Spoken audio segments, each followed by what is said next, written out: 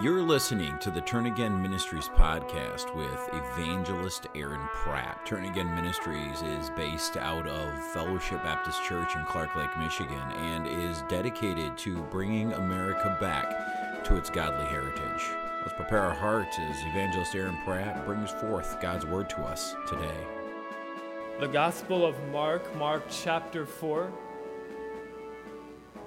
We're going to go to an old, familiar passage. Many, if not all of you, have been through this passage before. You've heard it preached before. You've read it many times. It is a parable that is contained in the Gospels of Matthew, Mark, and Luke. And verse number 3, "Hearken, behold, there went out a sower to sow. And it came to pass, as he sowed, some fell by the wayside, and the fowls of the air came and devoured it up, and some fell on stony ground, where it had not much earth. And immediately it sprang up, because it had no depth of earth. But when the sun was up, it was scorched, and because it had no root, it withered away. And some fell among thorns, and the thorns grew up and choked it, and it yielded no fruit. And other fell on good ground, and did yield fruit that sprang up and increased and brought forth some 30, and some 60, and some 100. I said unto them, He that hath ears to hear, let him hear." Our Heavenly Father, we thank you for this blessed book. We thank you for this parable that can be applied to the world and those who are unsaved, and most certainly to us Christians here this morning, Lord. I pray, Lord, that if there is any here this morning that is in doubt of their eternal home with you, then today you would speak that into their hearts, Lord, and that you would reveal to them whether or not they are truly your own, Lord. I just pray that you would convict hearts deeply this morning. That if there is a soul here that does not know you, Lord, that today they would be recognized, that they would be brought before the flames of hell this morning, Lord. And I pray for the Christians this morning. I pray that you would open hearts to what is being said, that you would convict where conviction is needed and encourage where encouragement is needed. We pray for these things in your name. Amen. It is interesting that this particular parable follows an incident, a well-known incident in the life of Jesus. If we back up to verse number 31 in chapter 3, it says, "There came then his brethren and his mother, standing without, sent unto him, calling him. And the multitude sat about him, and they said unto him, Behold, thy mother and thy brethren without seek for thee. And he answered them, saying, Who is my mother or my brethren? And he looked round about on them which sat about him, and said, Behold, my mother and my brethren. For whosoever shall do the will of God, the same is my mother and my sister and mother." What Jesus is saying here is that there is a family of God, and not all those who pronounce themselves to be part of the family of God are not actually part of the family of God. Jesus, if you can imagine, he has done multitude of miracles. He's turning the world upside down. He has fame about Judea, about Israel. The word of Jesus Christ and this man, this Messiah, is spreading, and he has multitudes following him. Following him, expecting to see some kind of great miracle. Following him, listening to the truths and the power with which he preaches his gospel and his doctrine. And he gets approached, and he identifies those who are part of his family as those who do his will. And then he begins a parable and talks about those who receive the word of God but do so in vain. He identifies 4 different groups of people. He identifies a group by the wayside that reject the word of God. He identifies a group gathered among the thorns and the rocks that have a false profession of faith. And then he identifies the real, genuine conversion of faith. Jesus is identifying in these 4 scenarios different types of soils, different types of heart, for which one rejects it, 2 receive it, but it's not real, and then the 4th accepts it, and it's real. And what Jesus is saying is that not all that call me Lord, Lord are actually not my disciples. And the day of judgment, I will say to you, depart from me, I never knew you, ye that work iniquity. It's kind of interesting. We have a hard time grasping this parable because we cannot imagine somebody throwing seed on a road, the wayside where people travel. We cannot imagine somebody throwing seed where there's a bunch of weeds and such. But this was the way that farming was done back in those days. You just spread your seed abroad. You spread it wherever you could. You had a certain portion of land and you spread it everywhere, just in case among the thorns there was possibly some good ground. And just in case by the wayside where people were traveling there was some good ground. You didn't want to miss the good ground, and so you spread it everywhere. We find in this passage that Jesus interprets this parable. You can find it in Matthew chapter 13, in Mark chapter 4, and in Luke chapter 8. We find that in each scenario, Jesus interprets this, and he interprets the sower as he that spreads the seed, and the seed as the word of God. And he identifies later that what he's talking about is the genuine conversion, the salvation experience of one who professes the name of Jesus Christ. And he begins with those by the wayside. The wayside is that packed down dirt, hard from daily life, hardened. In Luke 8, verse 5, it says, it was trodden down. The wagons of the world's philosophies and the footsteps of ideologies, man's ideologies that speak against the biblical principles of God, are in direct competition and contradiction of the seed of the Word of God here. Beaten down with all sorts of traffic. What sort of traffic? We have here the man in this soil of the wayside, this wayside where the man would spread seed, but it was not good ground. It was hardened. It was packed down from people walking on it and from wagons moving on it. It was packed down, and it wasn't good ground to actually grow a crop. And we see here that Jesus says, these are they by the wayside where the word is sown, but when they have heard it, Satan cometh immediately and taketh away the word that was sown in their hearts.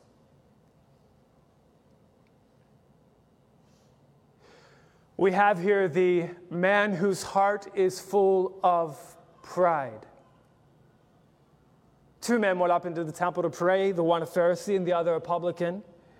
The Pharisee stood and prayed thus with himself, God, I thank thee that I am not as other men are, extortioners, unjust, adulterers, or even as this publican. I fast twice in the week. I give tithes of all that I possess.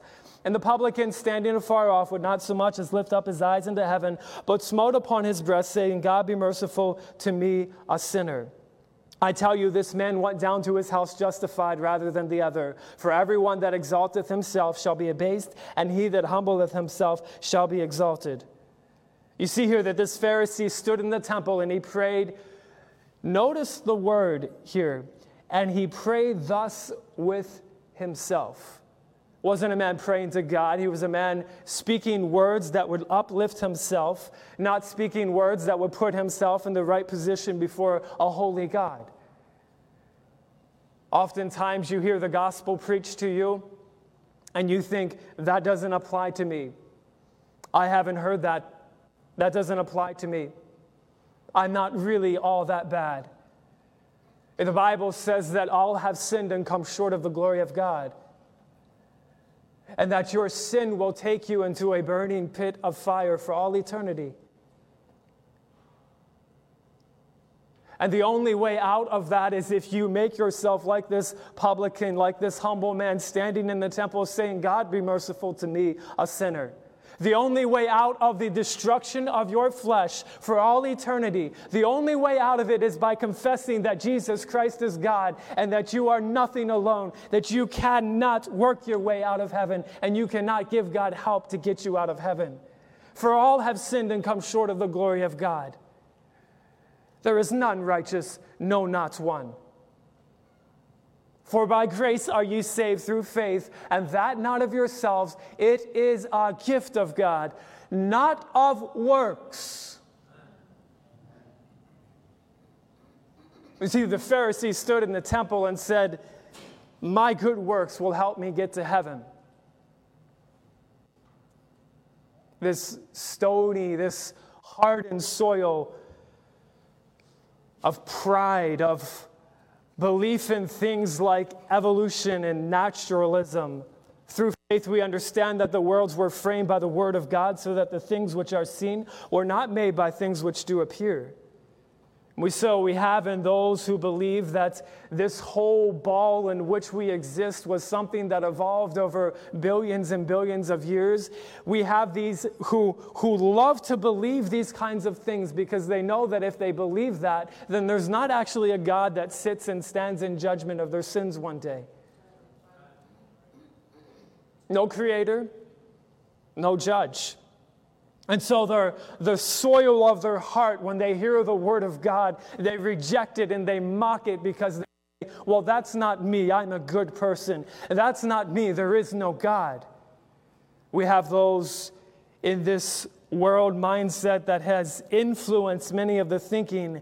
Evolution, pride, these concepts, these thoughts have influenced even the hearts of Christians. But this idea that is going about in our circles, in our world, in our society, in the United States of America, this idea of pantheism, and what springs from that is that all are the children of God. That God wouldn't send anyone to hell. You might not believe that God is in all things, or that all things are God, thus making yourself God. You believe those things, thus making yourself just another little God. We have this infected in many of the minds of those who sit in our churches Sunday, day in and day out. We have it affected in us whenever we think that God wouldn't send anyone to hell. And that's actually true. God doesn't send anyone to hell. Man sends himself to hell. God has done everything that he could possibly do. He sent his word. He sent preachers. He sent his only begotten Son, and he has crucified that man on the cross so that the word is preached to all men, that whosoever believeth in the name of the Son of God shall have eternal life. He's done all that he could possibly do without just overriding your own free will.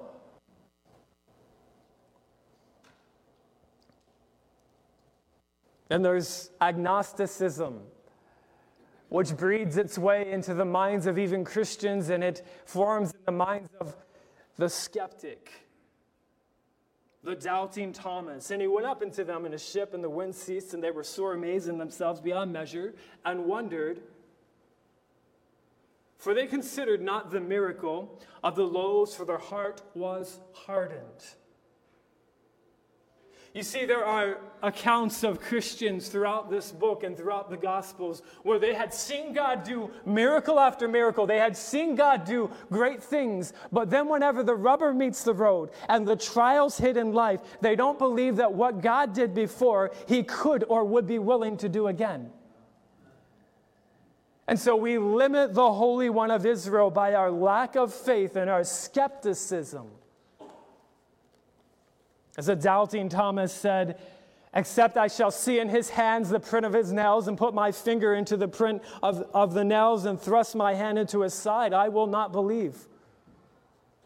You have many in this world who just simply will not believe what they cannot see. And Jesus said unto him after he appeared to Thomas, because thou hast seen me, thou hast believed. Blessed are they that have not seen and yet have believed.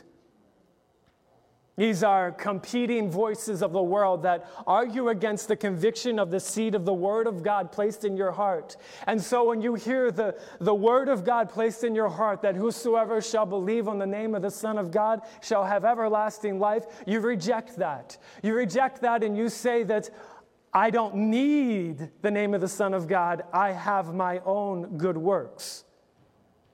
You reject that and say God would never send me to hell. And you are right. you're sending yourself to hell by believing that a hell doesn't exist, that a loving God wouldn't allow people to go to hell. Indeed, there is a lake of fire where many will burn for all eternity in torments that you and I could never possibly imagine.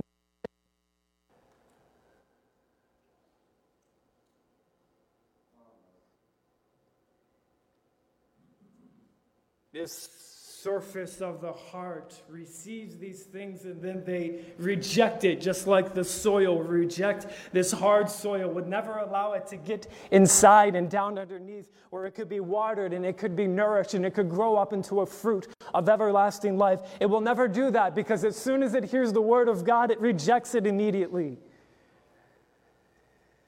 The surface is hard and nothing can make an impression on it. He heareth, Matthew 13 says, and understandeth it not. You hear the word of God preached, and you automatically reject it because you do not understand it, and because you think that the satanic reasoning inside of your heart that allows you to reject the word of God is greater than God himself. And that satanic reasoning that is inside of your heart with which you reject the seed of the word of God will cause you, unless you repent of it, unless you reject that satanic reasoning will cause you to end up in a burning lake of fire for all eternity. Why would you continue to make such a decision? Such a foolish decision. Satan cometh immediately in Mark 4:15. And this soil, the birds come and pick it up out of the soil. The Bible says those birds are Satan himself, who comes immediately and takes the word of God that could have been planted in the heart, but the heart was not ready for it because the heart believed in other things, other world philosophies. The seed doesn't get buried in the soil and is taken away easily by Satan. This means, brothers and sisters, that Satan, is in your church.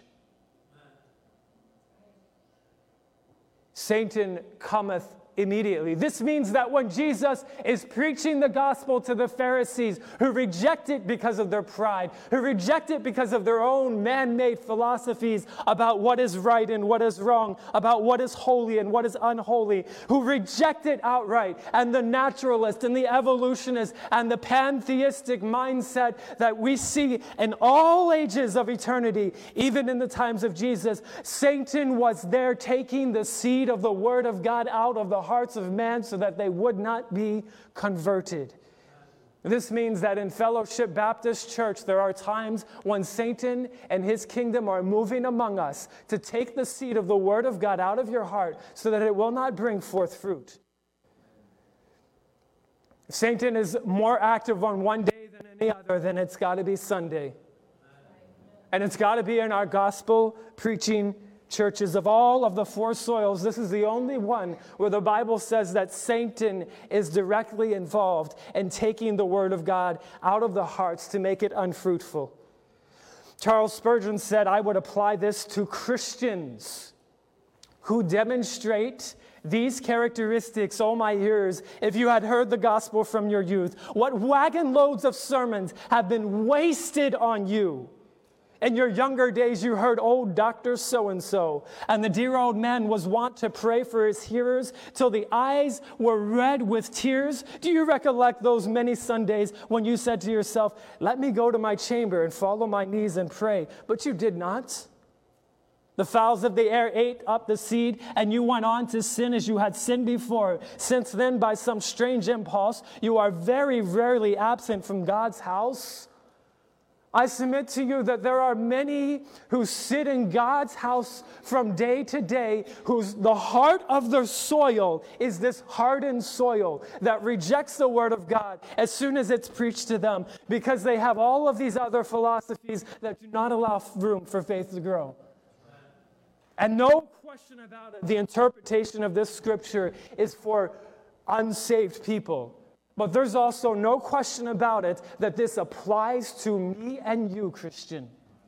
Me and you, Christian, whenever you hear the word of God preached from this pulpit Sunday after Sunday, and pastor opens before you the Word of God, preaching it, showing you Bible scripture verses that confirm what he's saying, but you reject it because it doesn't line up with your philosophy and what you think is right or wrong.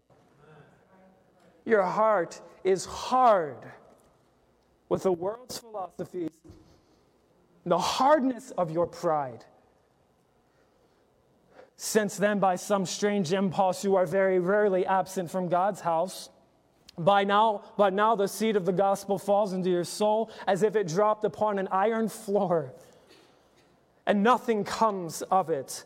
The law may be thundered at you. You do not sneer at it, but it never affects you.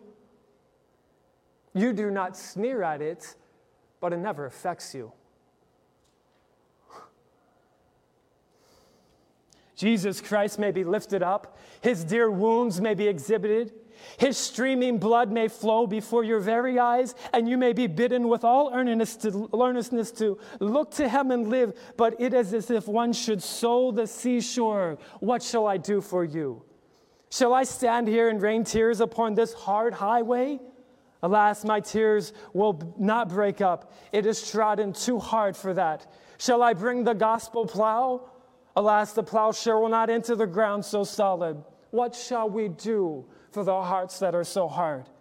Oh God, thou knowest how to melt the hardest heart with the precious blood of Jesus. Do it now, we beseech thee, and thus magnify thy grace by causing the good seed to live and to produce a heavenly harvest. Christian, casting down imaginations and every high thing that exalteth itself against the knowledge of God, and bringing into captivity every thought to the obedience of Christ. If your thoughts do not line up with Scripture, and you hear Scripture preached to you, but you reject those thoughts, you reject the thoughts of Scripture, then this is your heart. And there is no remedy for you except the grace of God. And you need to pray to the Lord right now as you sit in this moment. If this is you, if you sit week after week and you're unmoved by the Word of God, you need to pray to the Lord that He'll break up that fallow ground. Because you can't do it on your own. And then we move to the stony ground. The stony ground, those who would make an emotional decision to follow Christ. In verse 16 of Mark 4, and these are they likewise which are sown on stony ground, who when they have received the word, immediately receive it with gladness, and have no root in themselves, and so endure but for a time. Afterward, when affliction or persecution arises for the word's sake, immediately they are offended. And these are they which are sown, immediately they are offended. Verse 17. Those who make an emotional decision to follow Jesus Christ, but it's not a spiritual one. It's not real. There was joy and emotion at their conversion. Everybody saw it.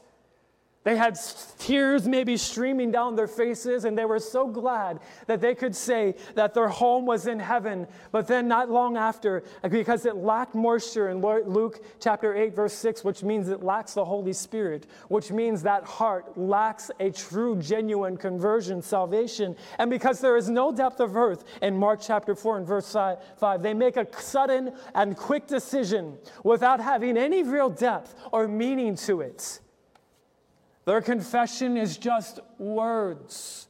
And those words might be filled with all the emotion in the world. They might cry and make it so convincing. And they might be so excited to be in church in the next time and in the next time. But not long after that, inside of their hearts, there's something unsettled because it was never real. There's an ambivalence, a mix of emotion inside of their hearts. Their faith is not real.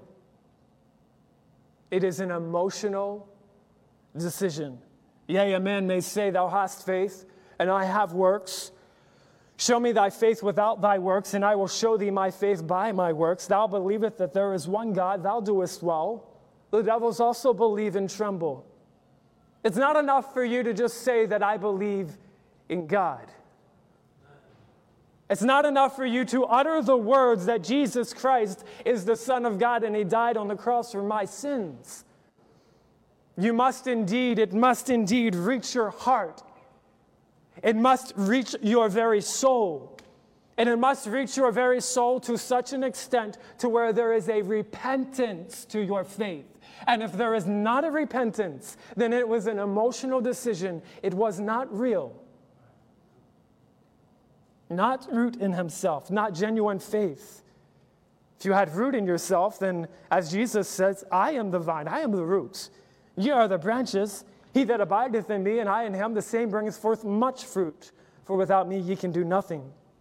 But this poor soul who comes to church and sees a conversion, and everyone is so excited about the emotion, and it just seems like they were gloriously saved. The sun is up and they are scorched and they wither away. Tribulation or persecution because of the word comes, and by, the Bible says they are offended. Offended. When Jesus uses that word offended in the Gospels, you can look it up in the context. He's always talking about where you are so bothered by something that you turn your back and walk away from what you once professed to be true. We see that the Apostle Peter, on the night that Jesus was taken before and tried, and then the next day he was crucified, that Jesus Christ said that you will be offended, that you will walk away from me. This man whose soil has a hard soil, it's a stony soil, it's a rocky soil, is one whose the evidence of their faith kind of shoots up quickly and then it dies away, proving that their faith wasn't actually genuine, because if it was, they would stick with it. We see an example of this after Jesus preached that he was the bread of life. In John chapter 6 and verse 61, when Jesus knew it in himself that his own disciples, murmured at it, he said unto them, doth this offend you? Are you so bothered that I would say I am the bread of life, that you would walk away from me?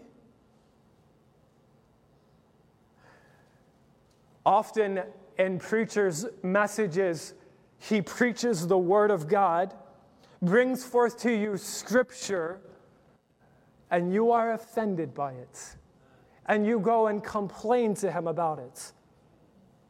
Or you murmur amongst yourselves and tell what's clearly evidenced in Scripture is not actually true because your emotions don't line up with it. Doth this offend you? Doth this offend you? John 6 and verse 66, from that time, many of his disciples went back and walked no more with him. That was seed sown on stony ground. They were emotional decisions. There were people that just wanted to see another miracle produced by Jesus. They just wanted to see what was going on and what the whole fuss was about. And so they followed him for a little while, and they made a profession of faith. But when things got hard, or they heard something that they didn't like and they didn't agree with, they turned and walked away. They were offended. They went out from us, but they were not of us. For if they had been of us, they would no doubt have continued with us. But they went out that they might be made manifest that they were not all of us. 1 John 2, verse 19. You're sitting here this morning, you search your heart.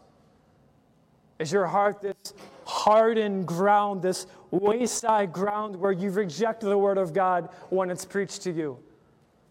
Is your heart this stony ground where the decisions that are made in your spiritual life, you come to the altar and you weep before God, but as soon as you get in the car, you forget about what you prayed? That's an emotional decision, Christian. That is not repentance. For true biblical repentance, it is something that carries on and it produces fruit. It's not something that when tribulation or persecution arises, that your faith that you once professed, or your decisions, Christian, that you once professed, just dies away and withers away as if it never existed in the first place. Such a faith is vain. Such a decision is vain. I believe that one of the biggest issues that we have in our revival services that we see across the United States of America is we might see altars full on Sunday morning, but then those same people are not coming back on Sunday night to hear the Word of God again. See people, altars full in revival services, but then the very next week they go back to the same things that they confessed to the Lord that they wouldn't do anymore. That's not real. That is an emotional decision. I have made those emotional decisions before. And many, if not all of you, have as well. I have had the stony heart as well. And I have had the hardened heart that sits in my pride and rejects what's being preached to me. I've had that as well. And I needed only but the Savior to break up my fallow grounds. And we find the thorny grounds. Sown on good grounds, we've finally gotten the good grounds, but it's around thorns and hedges and things that spring up and choke it.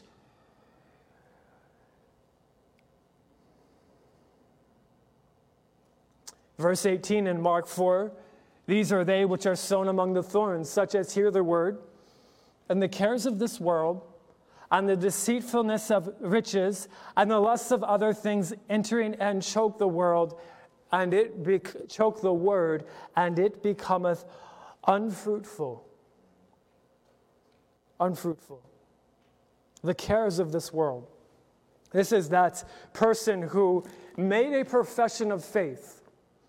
They heard the word of God preached to them. They made a profession of faith. They accepted Jesus Christ as their personal Savior. But then there are other things that are competing with the voice of God. There's the cares of this world, the lusts of the flesh, and the deceitfulness of riches that drown out and choke that seed that sprang up into what we thought was true born-again life, but was actually a fake conversion.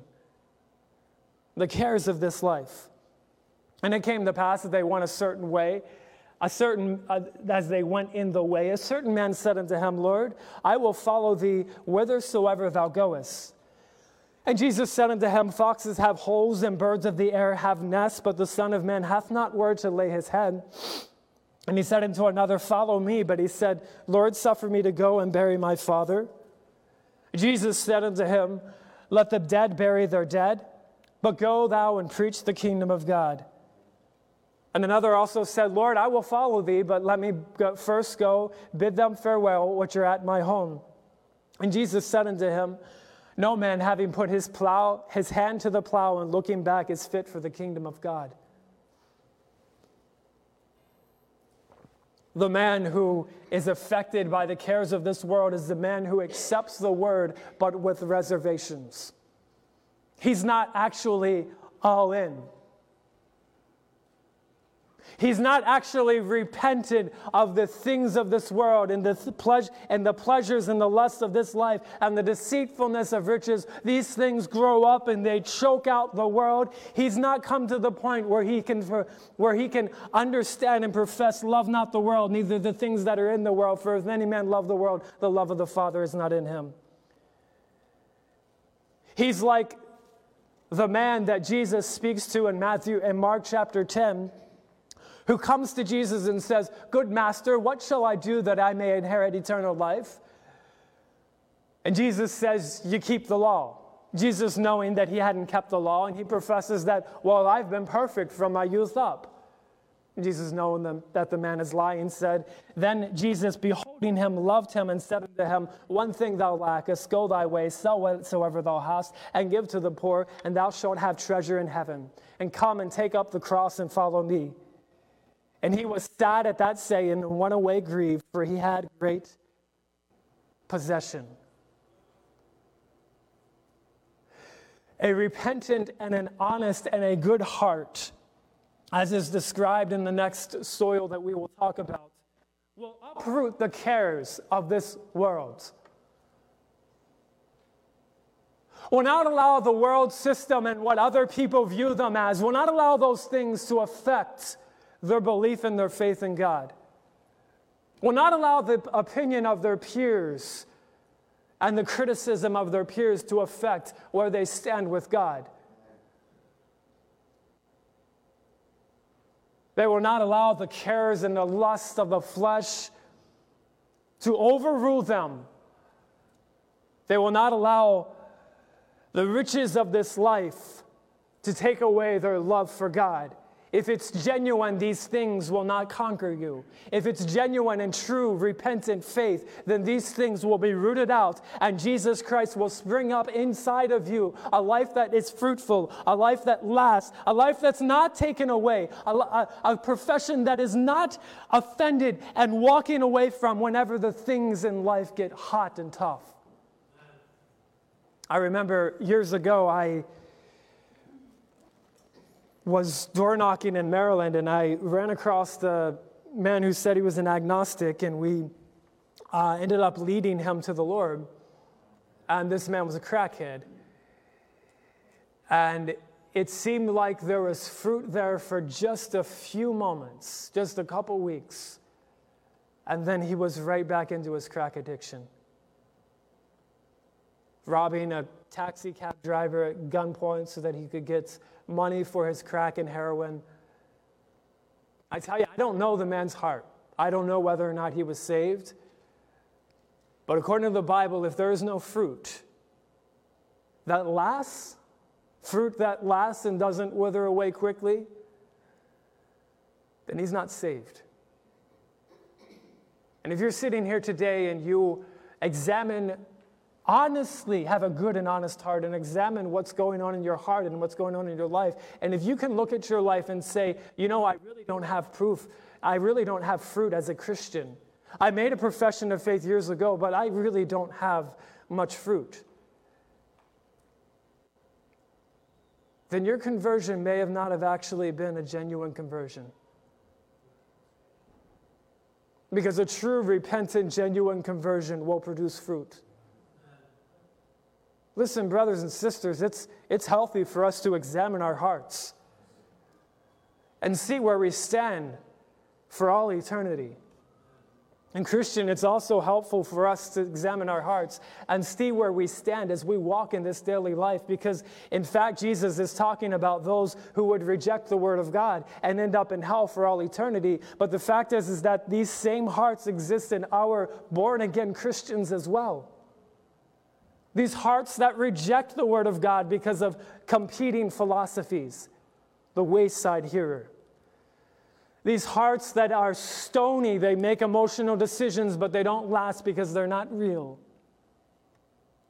These hearts that they make decisions and it seems like there's fruit, but then it's choked out because you love pleasures more than you love God.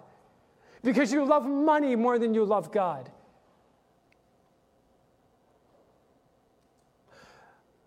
I have a question for you, and I know that I'm going to offend many of you this evening, but it's okay.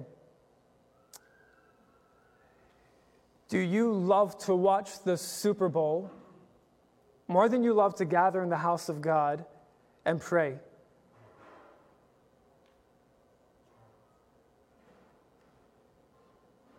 You say, well, it's not that simple. You say, well, I can worship God anywhere. At 6 o'clock tonight, are you going to be worshiping God in your home? Is that really why you're staying home, to worship God? Let's just be honest, guys. Let's just be real.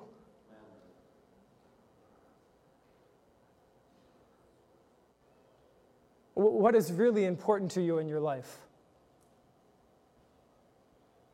As Isaac illustrated this morning, what is important to you isn't examined, isn't evidenced by what you say. It's evidenced by what you do. You say that you love the church of God all that you want, But when the doors are open and you consistently miss because you played golf, you watched a football game, you were hanging out with family and friends, you did what? What was it that was more important than the preaching of God's eternal word? What was it that was more important for us than us to gather in prayer to beseech a heavenly Father that can move mountains and solve all of the problems in your family? It is amazing to me that we as Christians look around this world and we look around the decaying state of the United States of America. We can do that and we can recognize those things, yet we don't really care enough to gather together and pray about them. But I'm so thankful for the examples of many of you who do. I'm so thankful for you ladies who are going to meet with Mrs. White on Tuesday, and just my soul, implore our Heavenly Father to turn the hearts of our people upside down.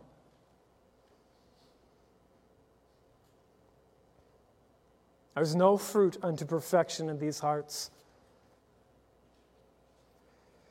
Then we find the good ground. These are those who, in verse 20, these are they which are sown on good ground, such as hear the word and receive it and bring forth fruit. Some 30, some 60, and some 100-fold. I used to ask myself the question, why 30, why 60, and why 100-fold? And I used to think that a man like the Apostle Paul would be a 100-fold Christian, and a man maybe that's a deacon in the church or who's cleaning the church would be maybe a 30-fold Christian, that it had something to do with the lot in which God has called you to. And I realized this week that is false. Your fruitfulness as a Christian has nothing to do with what God has called you to do. But it has everything to do with whether or not you are faithful to what He's called you to do.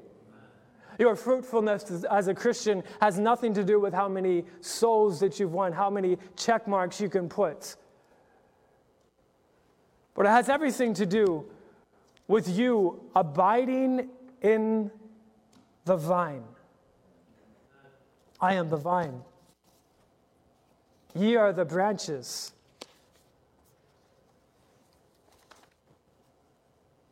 He that abideth in me shall bear much fruit, for without me ye can do nothing. A 30-fold Christian is a Christian who has a genuine conversion, but he is a carnal Christian almost his entire life. He will produce fruit. It's not accidental. He will produce fruit because he's in the vine, but he is a carnal Christian for almost his entire life. And he'll stand before the judgment seat, and Jesus Christ will reveal to him that he could have been a 100-fold Christian, but he chose not to. He chose to reject the word of God when it was preached to him. He chose to implore himself and enjoy himself with the cares and the riches of this life rather than making himself available for whatever God would have him to do. He chose to love money more than loving God, and so he withheld his tithe and he withheld his offering. A 60-fold Christian is, I believe, what most of us actually are. We're people who we attend church and we're faithful to our devotions, but we're not really spirit-filled Christians. We're not as much as we could be for the cause of Christ. We're not like the Apostle Paul and the example of those who have gone on before us. Listen, Christian, those examples are written for you in Scripture so that you might attain to that. Not so that you look at the Apostle Paul as some kind of God to where we could never possibly become like the Apostle Paul. It is God's will for each and every one of you sitting here to become a 100-fold Christian like the Apostle Peter and like the Apostle Paul, who says, my life is not my own. What I have, I give to you, Lord. I give my thoughts to you. I give my heart to you. I give everything to you on a daily basis. And Lord, I know that I am unclean and I am undone and that there is nothing that I could do that would ever possibly profit you. But I just ask you to take me as a I'm a broken vessel. I know that I'm a misused vessel, but I just ask that you would take me as a vessel and just use me in whatever way that you see fit. If that means cleaning the church, then that's cleaning the church, and I'll do it with my whole heart. If that means being a faithful mother and a faithful father and a deacon in the church and a Sunday school teacher, then I will do it with all of my heart, spirit-filled, for all of the days of my life. And then I will stand before the judgment seat of Christ, and God will say, enter into my rest, you 100-fold Christian. Has nothing to do with what you're called to do, but everything to do with how faithful you are to what God has called you to do. Yet we see many of us as 30-fold Christians, as 60-fold Christians, because we allow the soils of our hearts to be hardened. When a preacher preaches something that we don't like and we don't agree with, we reject it. We become 30-fold Christians and 60-fold Christians because we allow other competing voices in our lives. We allow the lust of the flesh. We allow the pride of life. We allow the love of money to root out that which would spring up into becoming more and more fruitless. And we don't abide in the vine. We don't keep God's commandments, but we reject them. And we don't go out in our daily lives and say, I reject God's commandments. We don't say that inside of our hearts, but we demonstrate that with our actions.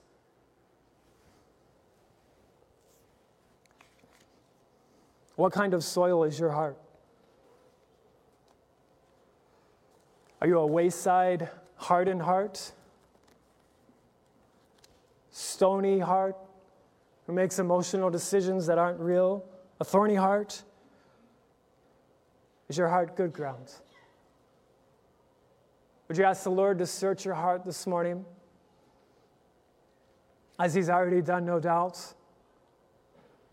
Search your heart and ask Him if there's anything that you need to confess, if there's anything that you need to be ridden of inside of your heart, that He would break that up, that He would do something. You have something inside of your heart, Christian, and you look at it and you say, I don't know how I can change it.